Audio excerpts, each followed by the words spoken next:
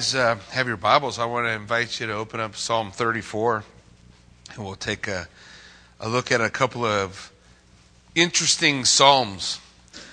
You notice this one has a heading. Not every psalm has a heading, but some of them do. And this particular psalm is the happiness of those who trust in God, a psalm of David when he pretended madness before Abimelech, who drove him away and he departed. You ever done something really dumb in your life? Because, I don't usually write a song about my most embarrassing moment.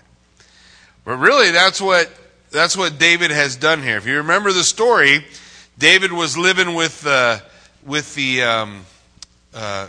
Philistines. And he's living with the Philistines, and he's trying to serve the Philistines and pretend like he's not really a Philistine, and he gets himself trapped in a situation where it looks like he's going to go have to fight his own people. And he's not sure what to do and how to get out of it, so he decides to act crazy. He starts slobbering all over himself. The Bible tells he fills up his beard with spittle, and he raves like a crazy man, running around, banging his head on the wall. I don't know what he's doing. But the behavior that he exhibits causes the king at that time, whose name's not Abimelech. Abimelech is a title. It means my father is the king. It's a what they call a dynastic title. You'll hear a lot of guys in the Bible named Abimelech. It's not because they're named Abimelech, it's because they're the king. So they take that title. But the king says, man, you are loony. So he throws him out, and David leaves and writes a song about it.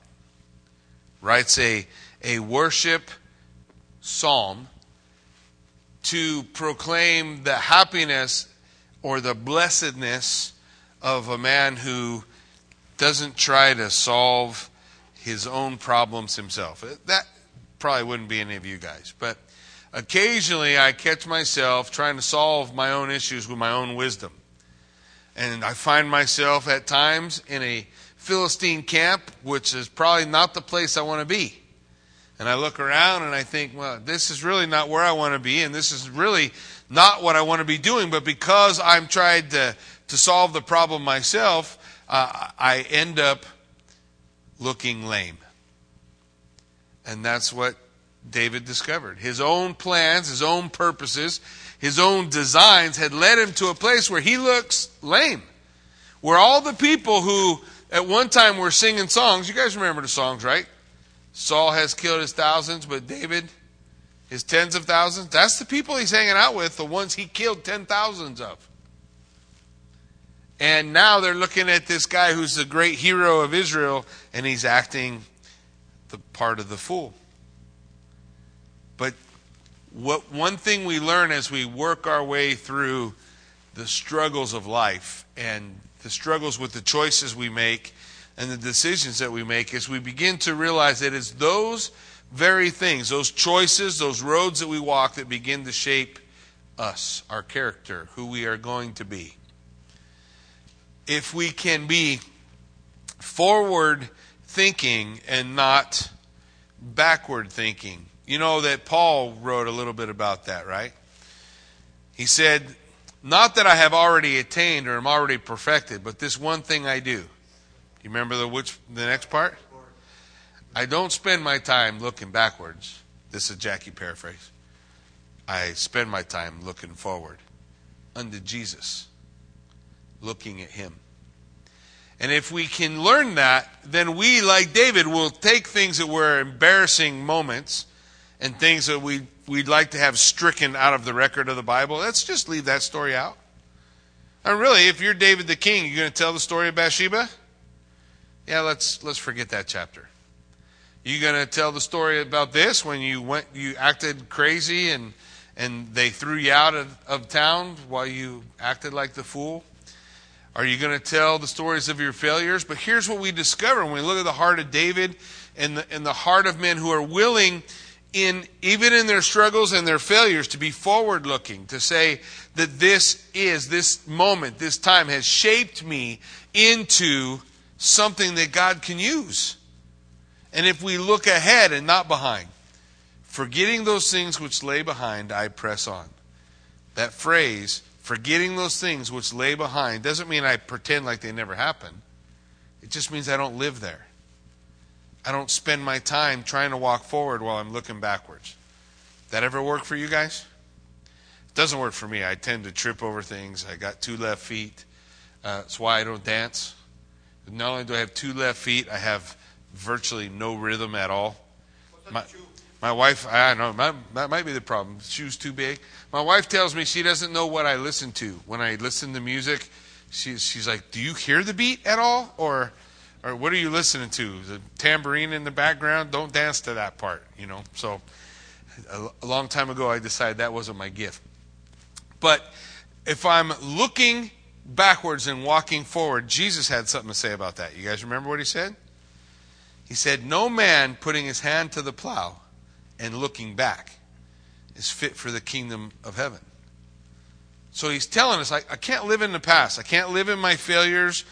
I can learn from them and move forward.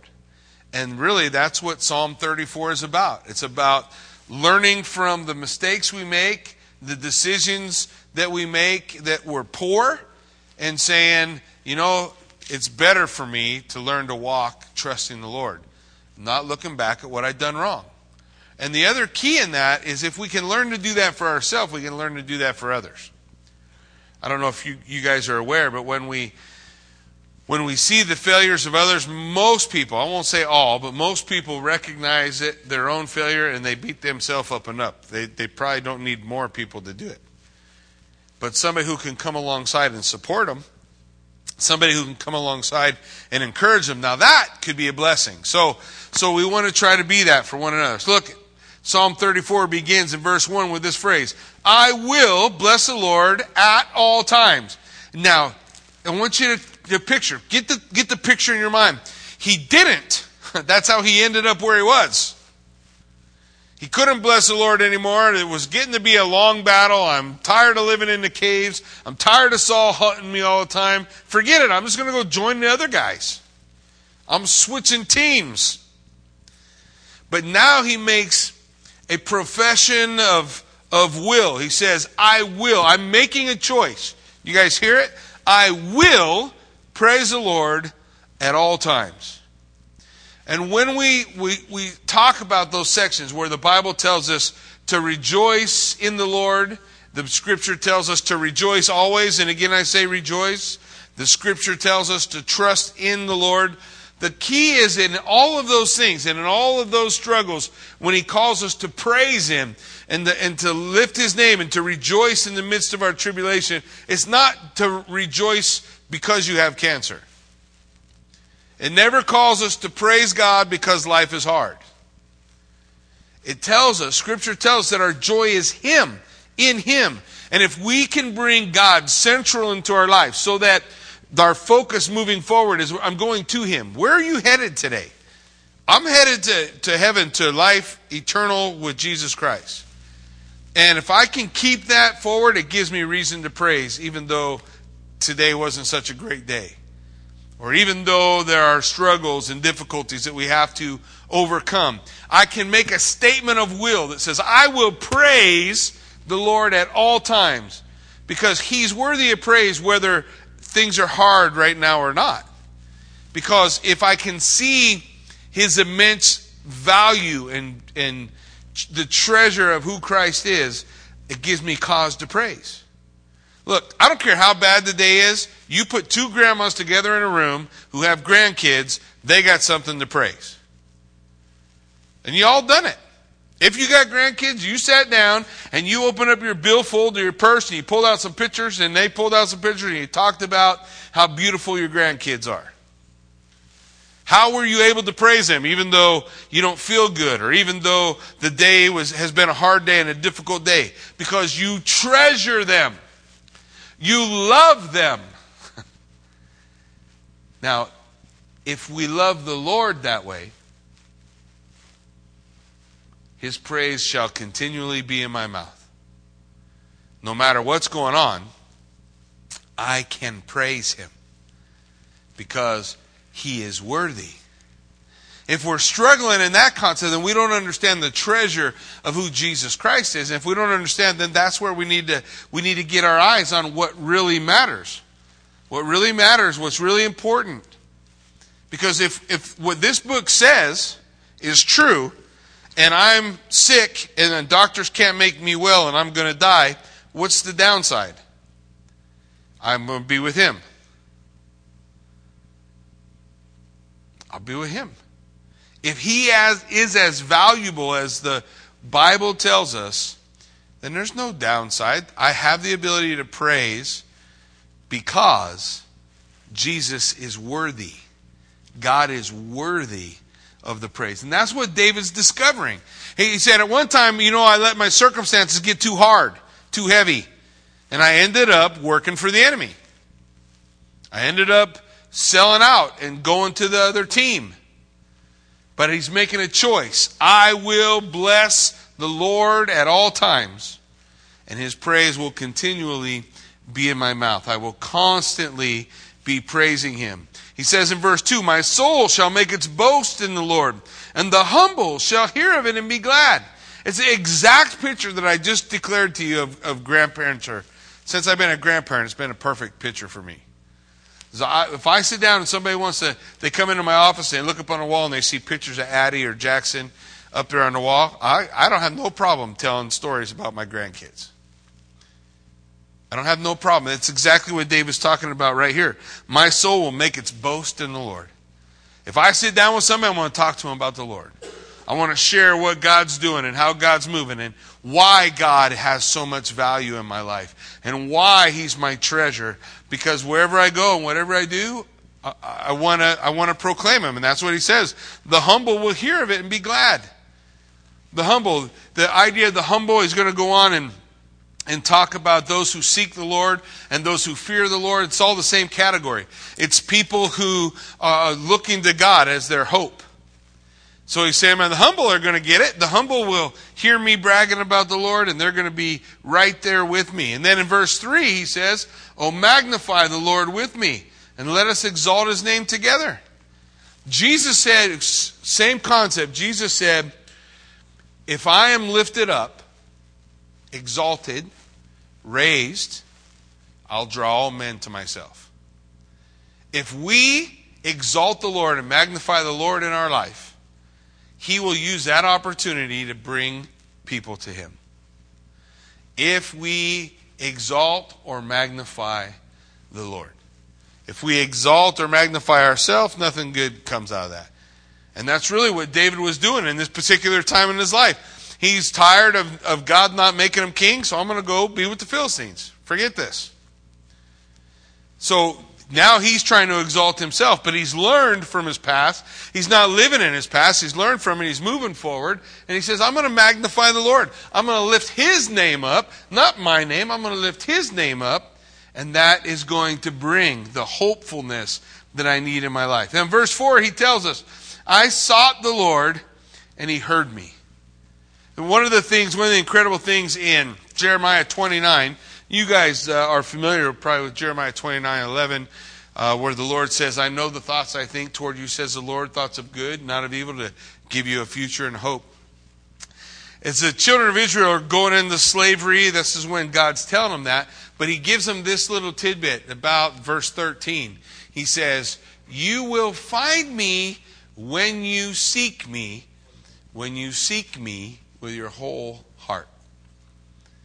God says, if you want all of me, you can have me.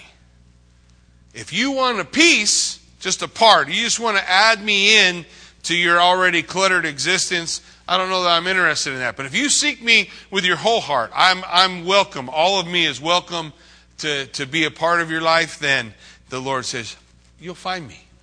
What is it that we know about David, about his heart? The Bible says he's a man after God's own heart. That he was a man of integrity, which means he had an undivided heart. That his heart was open for all of the Lord. And so he says, I sought the Lord. And when he sought the Lord that way, what happens? He finds the Lord. The Lord is with him. The Lord heard his cry, sought the Lord, and he heard me and delivered me from all my fears. Now, David is probably freaking out a little bit. I mean, let's just face it. Here's the choices that David made. They're singing songs about me to the king of the Philistines about how I killed all these people. And this is the place I chose to hide. And now kings are starting to look at me sideways like, I don't know if this David guy is really, he killed a lot of us. And so he gets afraid. The word there in that verse for fear is not mild fear. It's terror. It's I'm freaking out, which is kind of the picture you get, right? David freaks out and comes up with a plan to make himself look crazy so he can get away from those people. But he says, when I sought the Lord, I'm sure as he's running from the city and the embarrassment, this guy's going to be a king, right? Can you imagine your king doing that? Going over, let's just bring it to today. President Obama goes over to Iran, gets a little nervous, decides to act crazy, like a crazy guy, spittle all over his face, slobbered, making no sense, banging his head on the wall just so he can get out of the meeting. Kind of embarrassing, right? I can see it. I know some people can, but we get the idea, right? That's David. That's what David's done. But he said, when I sought the Lord, when I called on his name, he heard me. I came to the Lord with my whole heart. He heard me, delivered me from all my fears. And then you see in verse 5, he uses a personal pronoun, a plural personal pronoun. He says, they and their. They looked to him and were radiant, and their faces were not ashamed. And this goes back to the concept of the humble. And it looks forward to the concept of those who fear the Lord and those who seek the Lord, those for whom the Lord is their hope. So he's saying, the people, unlike me when I was full of all his terror, the people who are looking to the Lord for hope, it says they look to him, which is meaning they're looking to God, and were radiant. And that word radiant in the Hebrew, it's a word picture. It means the way a mother's face lights up when she looks at her children. So they're saying, it's the exact same illustration I just gave you. David is saying, when you have your treasure like the treasure that your little children are to you, when the Lord is your treasure like that, when you look to him and your face lights up with the idea of seeing him and knowing him and being near him, he says, then you're like these guys. You're like these guys who look to him and they're radiant and their faces aren't ashamed. They're treasuring the Lord. They're treasuring the Lord. He is their everything. He gives us an example in verse 6. He says, so this poor man cried out, and the Lord heard him and saved him out of all his troubles. I'm sure he's talking about himself.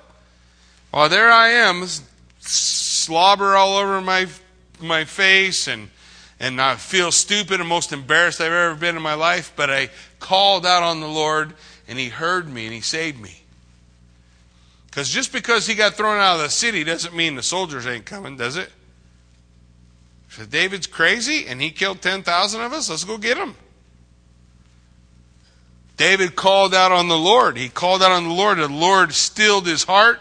It says, this poor man cried out. The Lord heard him and saved him out of all his troubles. And literally when we go through the Psalms and we see that idea, out of all his troubles, I want you to understand, it doesn't mean that God delivered him like he reached down, grabbed David, picked him up, and he's raptured away from the trouble he's at in the Philistine land, and God drops him in Jerusalem or in the cave where he's safe.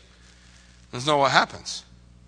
What happens is God comes to him in his trouble and is his strength and his comfort, and his presence is with him so that David can get from where he's at to where he needs to be.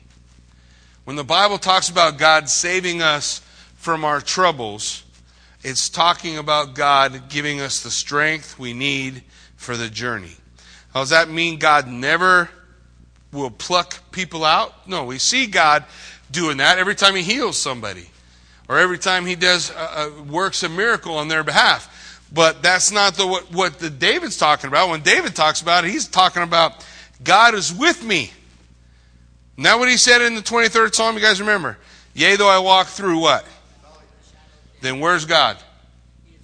Yeah, he's with me, right? You are with me. Your rod and your staff, they comfort me. What's that mean? Not that God took him out of it, but that God walked him through it.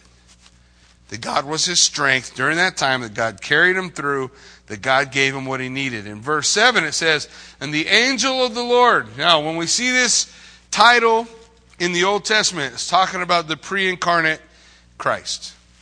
It's Jesus before he wore flesh. What we do when we translate sometimes is we just speak words into English. Angelos. Angelos is communication or messenger. But we don't write messenger, we write angel. Now, does the Bible talk about angels? Well, sure it does. I mean, beings that are something other than what you and I are? Yeah, well, they got names. You know what their names are? They got real names, Gabriel and Michael, but they also got other names. They're called seraphim, and they're called cherubim, and they're called living creatures. And when they're described, they're trippy looking. The Bible talks about them having 6 wings, 4 faces. That's kind of wild, right? That they don't have to turn. When they turn, all they do is fly in that direction. So they go in sharp 90-degree angles as they move around. So there's a lot of pretty wild things that the Bible talks about when it talks about angels. But there's a specific angel that when you work your way through Scripture, oftentimes the A will be capitalized, although not always.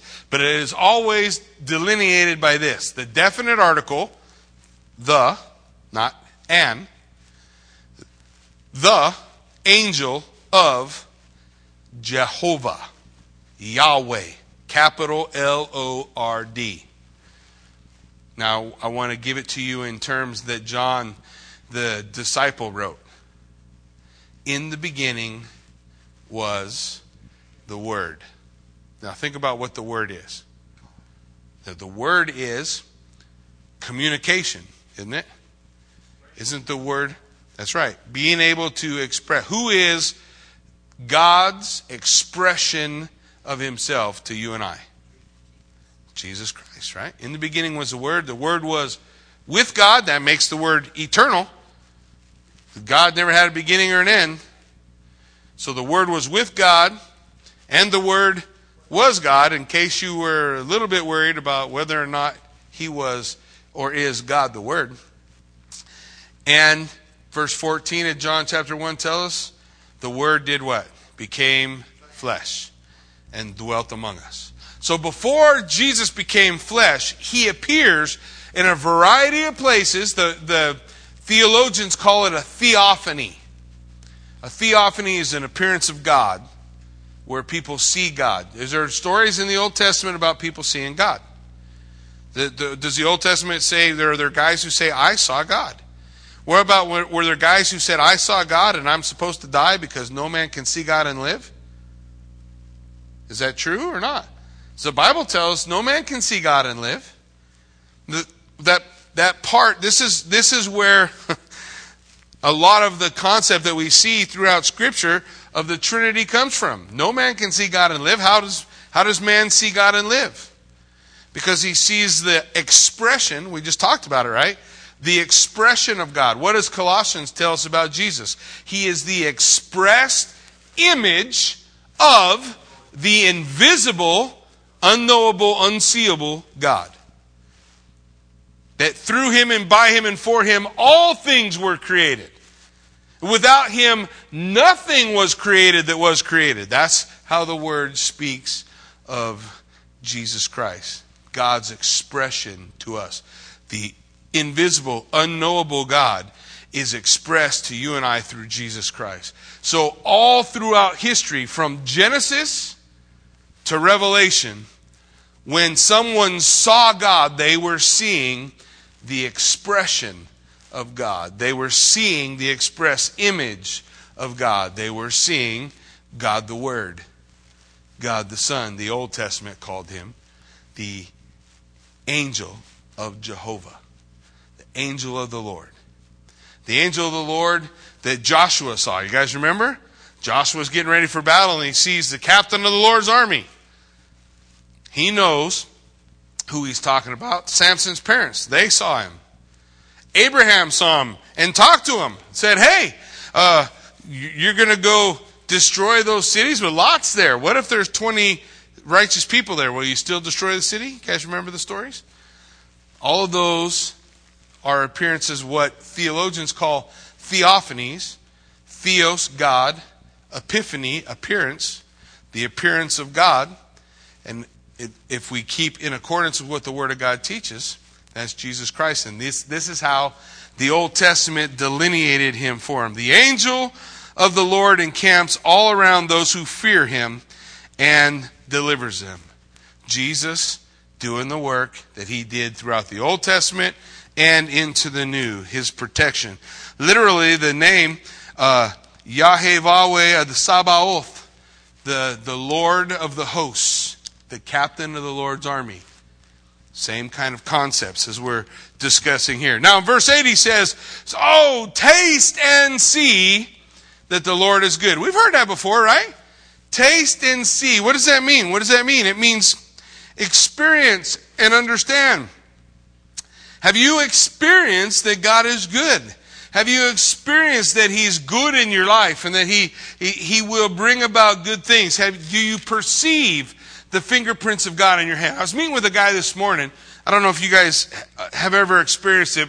I see it best when I look back. You ever look back at your life to see the fingerprints of God in the things you were doing in the past? The choices, how you got where you are today? You look back and you say, oh, I took a left there and a right there, and I don't know how I got through that. And as I look back, I perceive the fingerprints of God moving and working in my life. Taste and see that the Lord is good. When I look back, I can see. When I'm in the middle of it, it's hard to perceive. Right? I see the wind and the waves and the storm, like the disciples when they're on the boat and the storm's blowing and they're freaking out and they run to Jesus and say, Lord, Lord, don't you care that we're perishing? You ever felt that way? Disciples did. Lord, Lord, don't you care that we're perishing? This is hard. This hurts. I'm afraid. And so Jesus came out and said to them, O ye of little faith. And he spoke, peace, be still. What happened? Everything stopped. In fact, we look in the Gospels tell us that Jesus rebuked the storm. That word rebuke is an interesting word. He only uses it when he's talking about demonic activity in the Gospels. Is it possible for demons to bring a storm? I would imagine. So the Lord, the scripture says, rebuked the storm. And it stopped. And then he went back to sleep. And the disciples are like, oh, whoa, what kind of man is this? He said, be quiet, and the waves stopped. But you guys remember what happened next? Next time they were in a storm, what happened? They're just rowing. They just keep rowing. They keep rowing. Why? Because they know God can say, peace be still at any moment. They learned. It's hard to perceive the fingerprints of God in the middle of the storm, but you can trust because you have tasted and seen that the Lord is good. And that's what David's telling them. He's saying, hey guys, taste and see that the Lord is good. And then look what he says at the second half. Blessed is the man, or oh how happy is the man who trusts in him. Was David happy while he was acting the fool and being laughed at and thrown out of the city? He's not happy when that's going on. He's embarrassed. He's feeling a lot of other things, but he's not happy. So what's he's proclaiming? He's proclaiming that if I just leave my trust in God, I will be happy. I will have peace. I'm in the right place I'm supposed to be if I'm trusting God. If I'm in that place where I trust in him. Then he calls to the people around it, just the they. Remember the they and the there? He calls to them. Oh, fear the Lord, you his saints. Everybody who believes, fear the Lord. What's the Bible tell us? The fear of the Lord is the beginning of wisdom. A lot of places, a lot of churches are afraid to talk about the fear of the Lord. It's kind of interesting. And they try to soften it. Well, let's not soften it. It's okay to be afraid of God. When you stand in front of him, you're not going to have a hard time comprehending that. Right? I mean, can you imagine what that moment's going to be like? It's a little fearful. There are things I fear. When when I was 30 years old, I thought I was getting old when I was 30. Can you imagine something so crazy? Wow. I'd like to go back there. I thought I was getting old when I was 30, and so before I died, because I was getting so close at the time, I said, I'm going to bungee. I want to bungee jump. So my wife thought I was crazy, and I had long hair back in those days. Rebellion was still going on. And so I went to Vegas at Circus. Circus, they had a bungee jump, 200 feet roughly, and you go into water if you want to. And so I want to do that. I want to do that bungee jump. I want to jump off. So I go to it. When you get up on the tower, it's you can see through it. I don't know what kind of metal do you call that? I don't know. Yeah, it's metal, but you can see through it. You guys know what I mean? There's holes in it. Yeah, like grating, and you're 200 feet up in the air, so it's a little fearful. I don't know how you guys do at heights, but I'm not a big fan of it. So they tie your feet together. I just want you guys to get the picture. They tie your feet together with a big rubber band. So you can't walk. And you're sitting on a little bench like this on the back end of the tower. And they tie your feet together and you're hooked to this giant, well, for me it was giant because I'm not a small guy, giant rubber band thing, right? Because you're going to bungee jump. You don't want that breaking. You know what I mean? So I don't know how much that weighs, but it's heavy. And it's hanging over the edge. And then attached underneath at the bottom of the tower.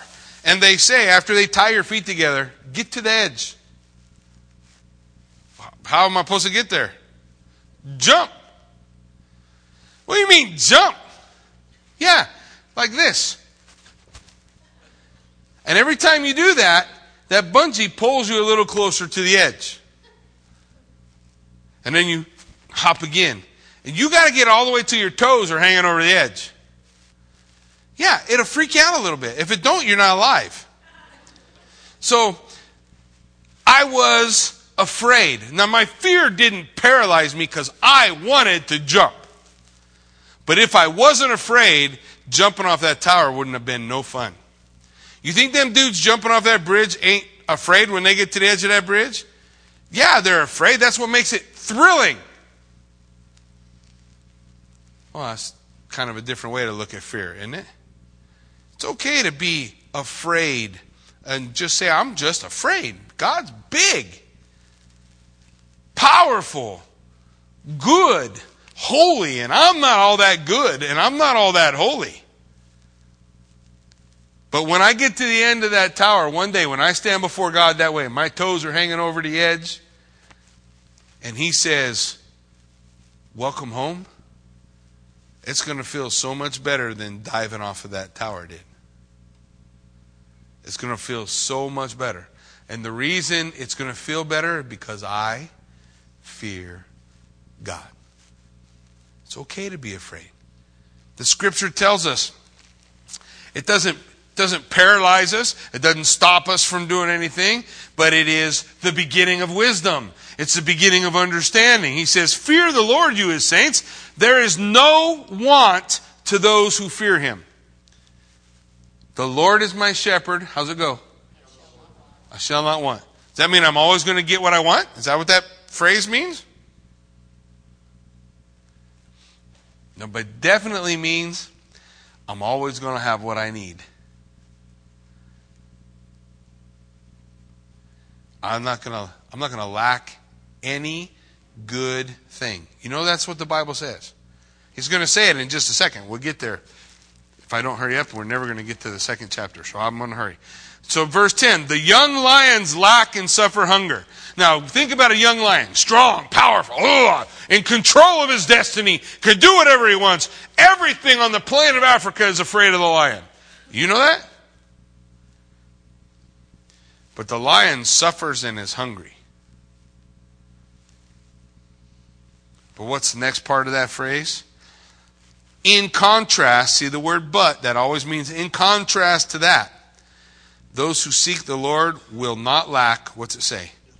Any good thing. So if you don't got it, it ain't good. And we struggle with that.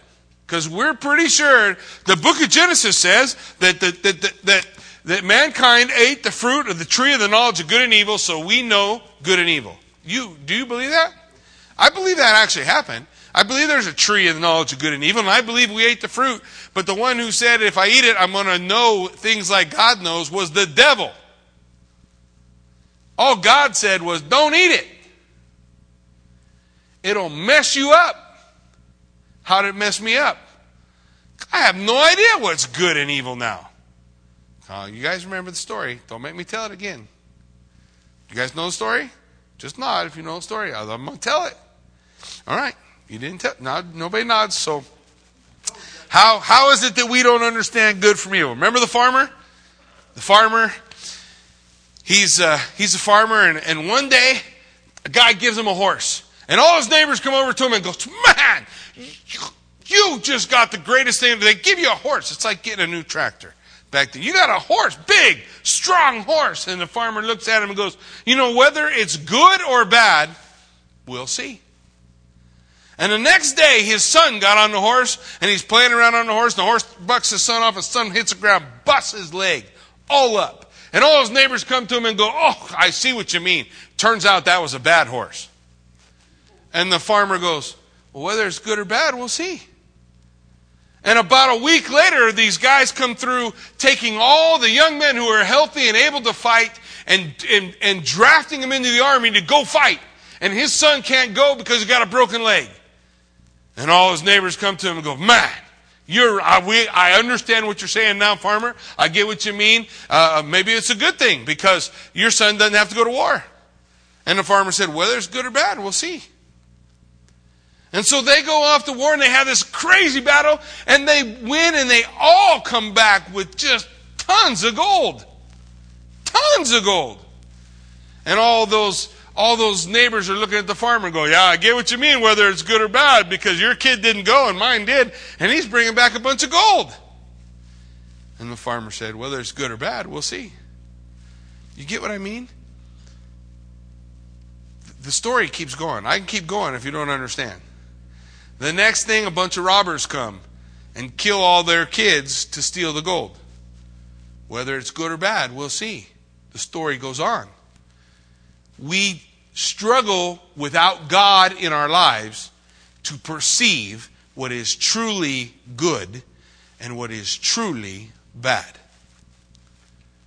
Because we look at it from a man-centered point of view, and God sees it from a God-centered point of view. He says, those who trust in the Lord will lack nothing good, right? Nothing good.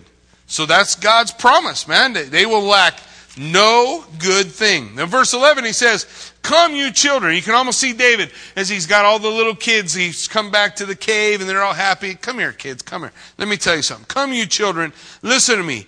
And I will teach you the fear of the Lord. Oh, I'm struggling with that concept. I want to understand that concept. What's that concept?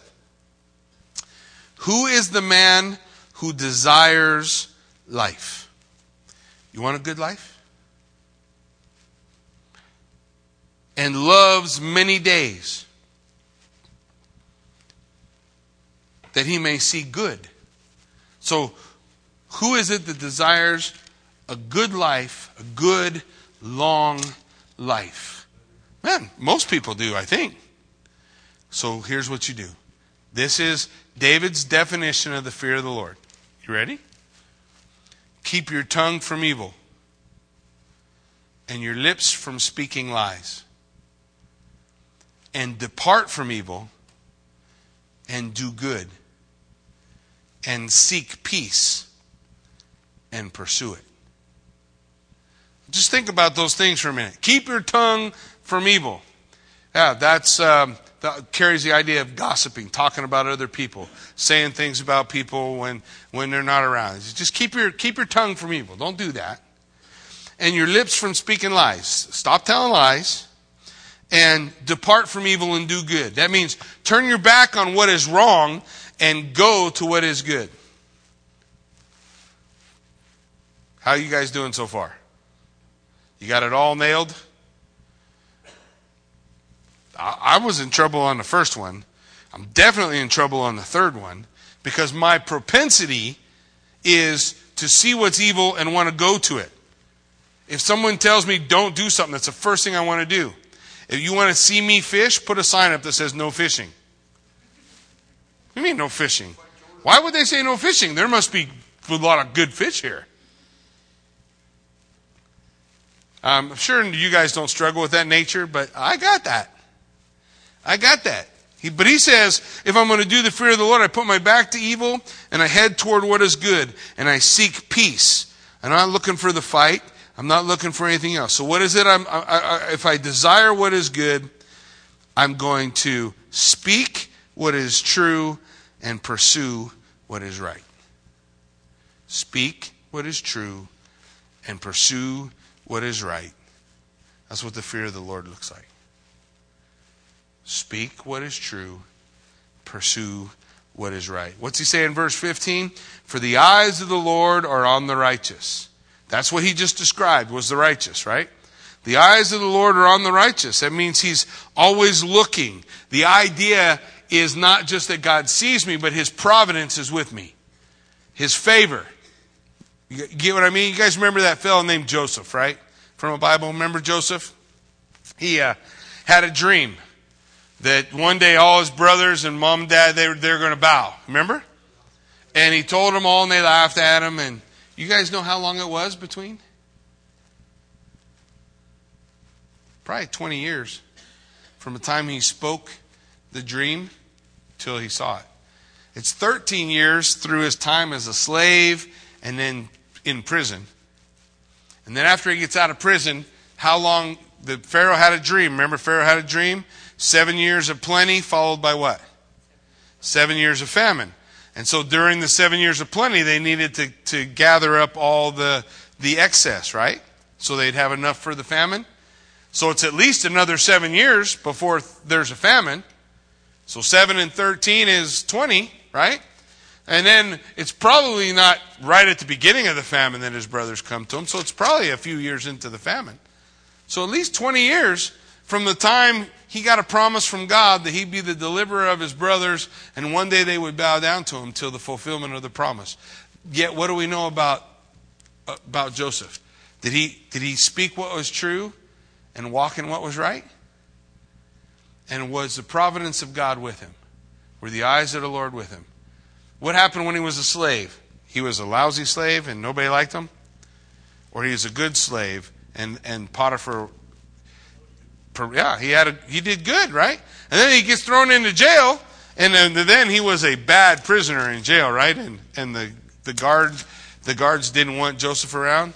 They practically made him the warden. The providence of God was on him. Why? Because he made a choice. Speak what's true. Pursue what's right. Speak what's true. Pursue what's right. Come to me, children, and I will teach you the fear of the Lord. That's what David's shown.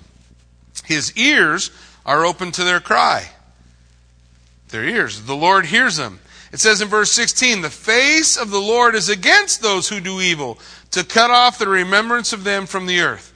Will every evil act eventually be paid for? Absolute truth. Every evil act will be paid for. It will either be paid for by Jesus Christ or it will be paid for by the individual. But somebody pays for every wrong ever done. The Lord's eyes are against those who do evil. Look at verse 17. And the righteous cry out, and the Lord hears and delivers them out of all their troubles. There's that phrase. He delivers them out of all their troubles. Well, not that he snatches them away and they don't have to go through anything difficult. We know that's true. What did Paul say? All who desire to live godly in Christ Jesus, what's the next part of that? Will suffer persecution. Did Jesus say times would get hard? That we would go through difficulty? Or did he say, if you come and follow me, life will never be hard. Your plates will be full forever? Well, that's not what I read. So it says that, hey, he saves me out of all my trouble. He's there with me. He's the strength. He gets me through my times of trouble, the difficulty that we go through. The Lord is near to those, who have a broken heart. What does that imply? How do you get a broken heart? Something went wrong, right? Well, your heart can be broken by your sin. You ran to sin for a time and your sin breaks your heart, but what's other ways your heart breaks? Somebody burns you, somebody does something wrong to you, you go through a time of suffering or difficulty. What does it say? The Lord is where if your heart's broke? Near, right? He's near. He's right there. He wants to bring comfort. And what's the next phrase? Save such as has a contrite spirit. That means a person who's repentant. That means God is always willing to save the person who repents. Save the person who repents. The one who says, Father, forgive me. 1 John 1:9 says, if we confess our sins, He is faithful and just to forgive us our sins and cleanse us from all unrighteousness. If we confess, we repent, He is always ready to save those who have a contrite spirit. Look at verse 19. You probably don't have this one on your fridge. Many are the afflictions of the righteous. I love the next part. But in contrast to the troubles, the Lord delivers him out of them all. He carries him through. He guards all his bones. Not even one of them is broken. John, the writer of the Gospel of John, says that that's a prophetic phrase about the fact that the bones of Messiah would not be broken. He did it, not me. He said, He guards all his bones, not one will be broken. They didn't break the bones. They didn't break Jesus' legs, right? They didn't break his legs, John says, because the Bible says God's not going to let him break his bone. Why? Broken bones don't produce blood. Well, who cares about that? Well, it's the blood of Jesus Christ that pays for the remission of sin. And the point, the picture, the illustration is the blood of Jesus Christ is sufficient to pay for everyone's sin. Not one bone's broken. He doesn't lack any blood to be able to cover or remove anyone's sin who will repent. That's why the Bible said not one bone will be broken. The blood is produced in the marrow, right? Not one bone is going to be broken. Evil shall slay the wicked, and those who hate the righteous will be condemned. Eventually, what's the point? The bad guy will get his due. Maybe not here, but he'll get his due. You don't have to worry about it. The bad guy will get his due. But the Lord redeems the soul of his servant, and none of those who trust in him will be condemned. Aren't you glad about that? Nobody who trusts in God will be condemned. Nobody.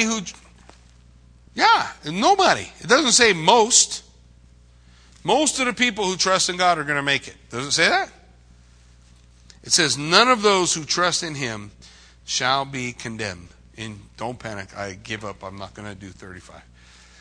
Most, they're all going to be okay. What's David's point as we work our way through this psalm? Man, I got some crazy things in my life I'm not so proud of, and some bad choices that I made, and some times in my life when I wasn't trusting the Lord. So I'm going to write a psalm. I'm going to write a song, a poetry about that experience in my life. But the point I want to make is how happy you'll be if you trust him instead of trying to solve it yourself. If you trust God, you will experience all the good things that God has for you. You won't miss one. You won't miss one. Because all those who trust on Him will lack no good thing. Right? Amen?